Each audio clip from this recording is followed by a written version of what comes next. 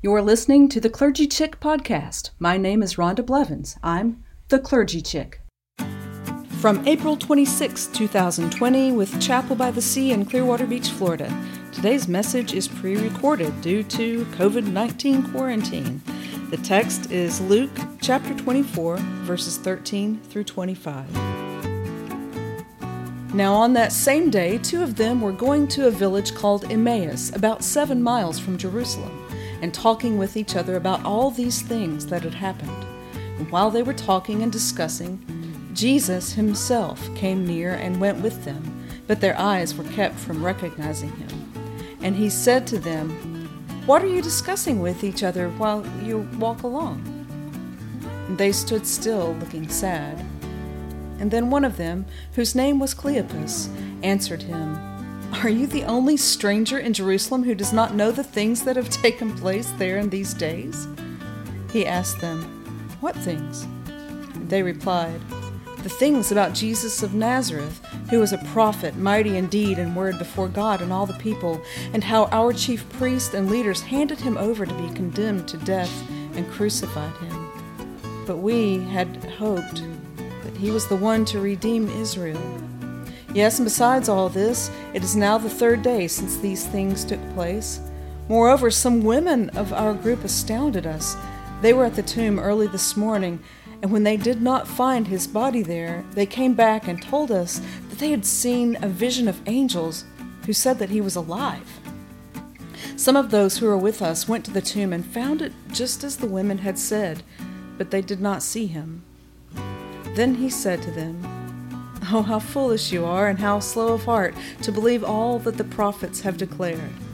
Was it not necessary that the Messiah should suffer these things and then enter into his glory?"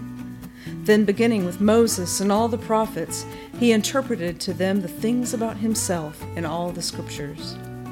And as they came near the village to which they were going, he walked ahead as if he were going on.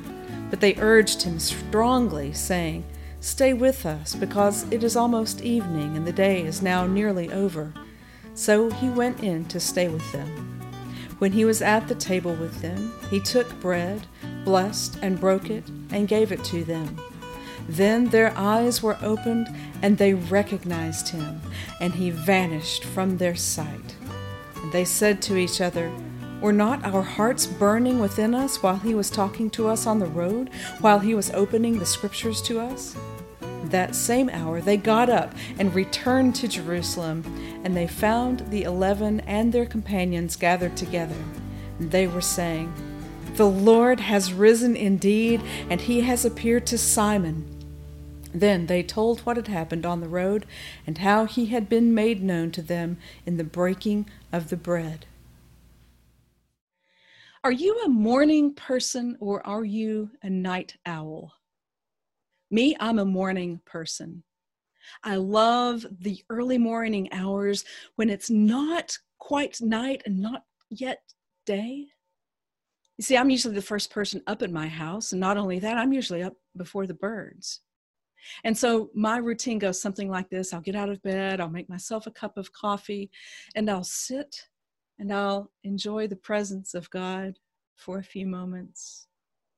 And then I'll usually do a little writing, maybe my sermon, or more recently, my daily devotional.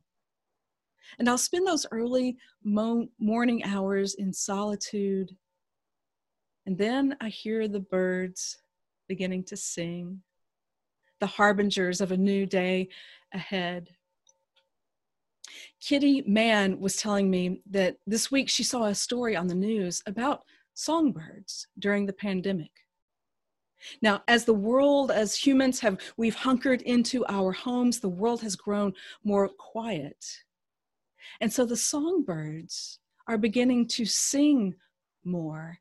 And not only this, but the ornithologists, they tell us that there's a new song emerging from the songbirds. They're singing a different tune. I find that really fascinating in this liminal space in which we find ourselves, this in-between time, between the what was and what is yet to come. We're not the first people, though, to find ourselves at the threshold of what was and what is yet to come. See, the two disciples in the story that we read from the Gospel of Luke today, they're in an in-between time as well. You see, they're in between Jesus' death and not yet having experienced his resurrection. They're in an in-between moment. And the story goes a little something like this. In the Gospel of Luke, Mary Magdalene and other women go to the tomb at the break of dawn to tend the body of Jesus. And they find the tomb empty. The stone is rolled away. And two angels appear to the women, and they tell the women, "He is risen." But in Luke's telling, they don't experience the risen Lord themselves, only the witness of the two angels who tell them of that truth. And so they go back and they tell the disciples what had happened, that they had seen these angels and that the tomb was empty, and the angels said that Jesus is risen. So fast forward a couple of hours, a few hours, it's still Easter Sunday, and these two disciples, Cleopas is one, and the other Luke leaves unnamed. And some people throughout history have speculated that Luke did that so that you and I could insert ourselves into the story, that we become the other disciple on the road to Emmaus. And so you and Cleopas are walking the 7-mile stretch from Jerusalem where Jesus had just been executed. And it's the talk of the town. And now you're walking the 7 miles to Emmaus, talking about everything that had happened, talking about your disappointments. And this curious stranger shows up and begins walking with you and talking with you. And one of the things that makes this stranger so strange is that he is coming from Jerusalem, but he doesn't know what's happened. He doesn't know the biggest story of the day about Jesus of Nazareth having been crucified by the Romans. It'd be like running into someone today who doesn't know that there's a global pandemic. We'd be like, "Where have you been, dude? How do you not know this news? You've been under a rock?" And so this stranger doesn't know about Jesus of Nazareth and his execution. And so the disciples, you and Cleopas, you tell the stranger about what had happened to Jesus of Nazareth. And you said, "And we had hoped that he was the Messiah." Notice the past tense in that. We had hoped. Hope is no more. It's a thing of the past. We had hoped that Jesus was the Messiah. And the journey continues, and this stranger begins to unpack the scriptures, telling you about what Messiah is to be and who he will be. And as you approach Emmaus, and the day is growing shorter and shorter, and you recognize that this stranger intends to keep walking, you and Cleopas, you invite him to stay the night with you and to have dinner with you. And the stranger says, "Yes." Now let's stop the story there. Let's stop the story before it has resolved. And we know that all stories resolve, right? But it doesn't make for a good story unless there's some tension. So let's stop and sit with the tension of this moment. Jesus has died. And to their knowledge, he has not yet been raised from the dead. You had hoped that he would be the Messiah. Now, it's difficult to sit in that tension between what is unknown and what is known, between death and resurrection, between hopelessness and hopefulness. It's difficult to sit with the tension of being in between. Kind of like those awkward years between childhood and adulthood. Do you remember those years? I've got a 12-year-old at my house, and sometimes I'll look at him and I'll see a man. And other times I'll look at him and he's just a little boy who needs his mama. And he's at that awkward phase where he's tall, he's 6 inches taller than his mama. And his feet are too big for the body that he has right now. And he's lanky, and don't tell him I said this, but he's a little awkward. He's in that awkward in-between phase. You remember. Maybe you've been in between homes. I remember when my family and I moved to Florida, we didn't have our permanent home, and yet we had sold our previous home, and all of our belongings were in a pod in a warehouse, stacked with pods that looked just like ours. And we were in this place that didn't exactly feel like a vacation residence, and we knew it wasn't our permanent home. It was an awkward in between. You may know something about that. Or maybe you've been in between jobs, and maybe you're in between jobs now. I remember about 15 years ago, I was in between jobs. I didn't have a job lined up when I left the old one. There's more to that story. But I was in between jobs, and it was during autumn, in the fall. And I heard that UPS, that they often hire seasonal workers to help with the Christmas load.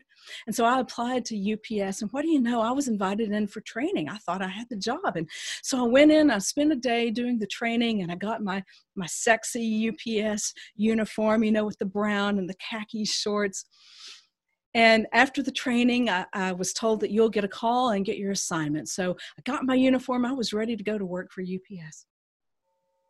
Well, that call never came.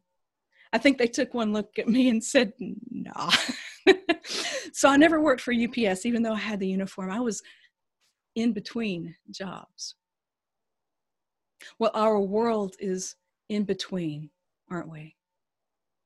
Between what was and what is yet to come. And I'm convinced that when this pandemic is over, that we'll refer to time in terms of pre-corona or post-corona. Kind of like we do to a small degree about 9/11. There's pre-9/11 and post-9/11. And I think we'll mark time by this pandemic that we're all experiencing together. And in this in-between time, we just don't know what lies ahead, do we? And it's uncomfortable. And there's no way I can tell you just how uncomfortable that it may get for some as we wait for a vaccine or an effective treatment or herd immunity or an economic recovery. There's just no way to know how uncomfortable this might get. And let me just stop there for a moment and say that it's okay to feel sad, and it's okay to feel scared, and it's okay to feel a little bit down. Let me normalize that for you if you've experienced those feelings, because I'll name to you that I've felt them myself. And you know why I've felt those feelings?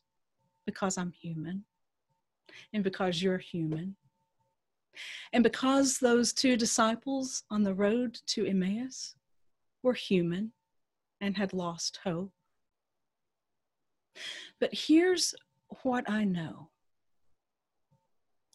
Even though we may feel sad or scared or a little bit down, we have to keep in mind the truth that all stories resolve. Now, we may not know how they'll resolve, and they may resolve in a way that we hadn't hoped for or expected, but all stories resolve. So back to the story we find in the Gospel of Luke. You and Cleopas and this curious stranger are sitting down for supper. And this stranger who's been teaching you the scriptures as you've walked and talked, this stranger, he takes bread and he blesses the bread and he breaks the bread and he offers it to you.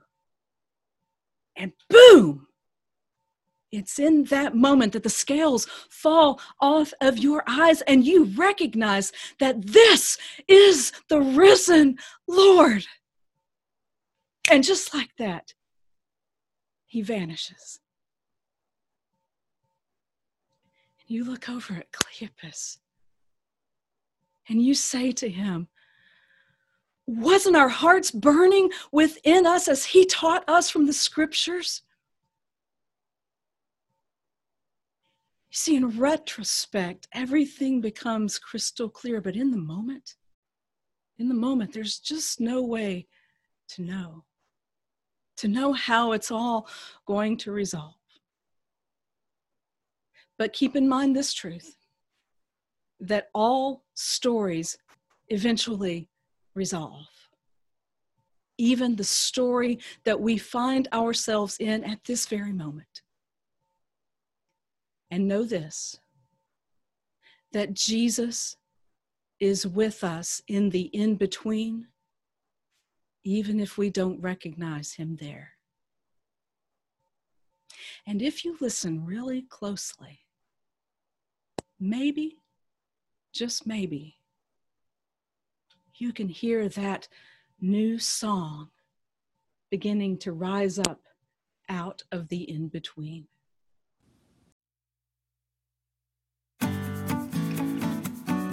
Thanks for tuning in to the Clergy Chick podcast. Until next time, keep on shining.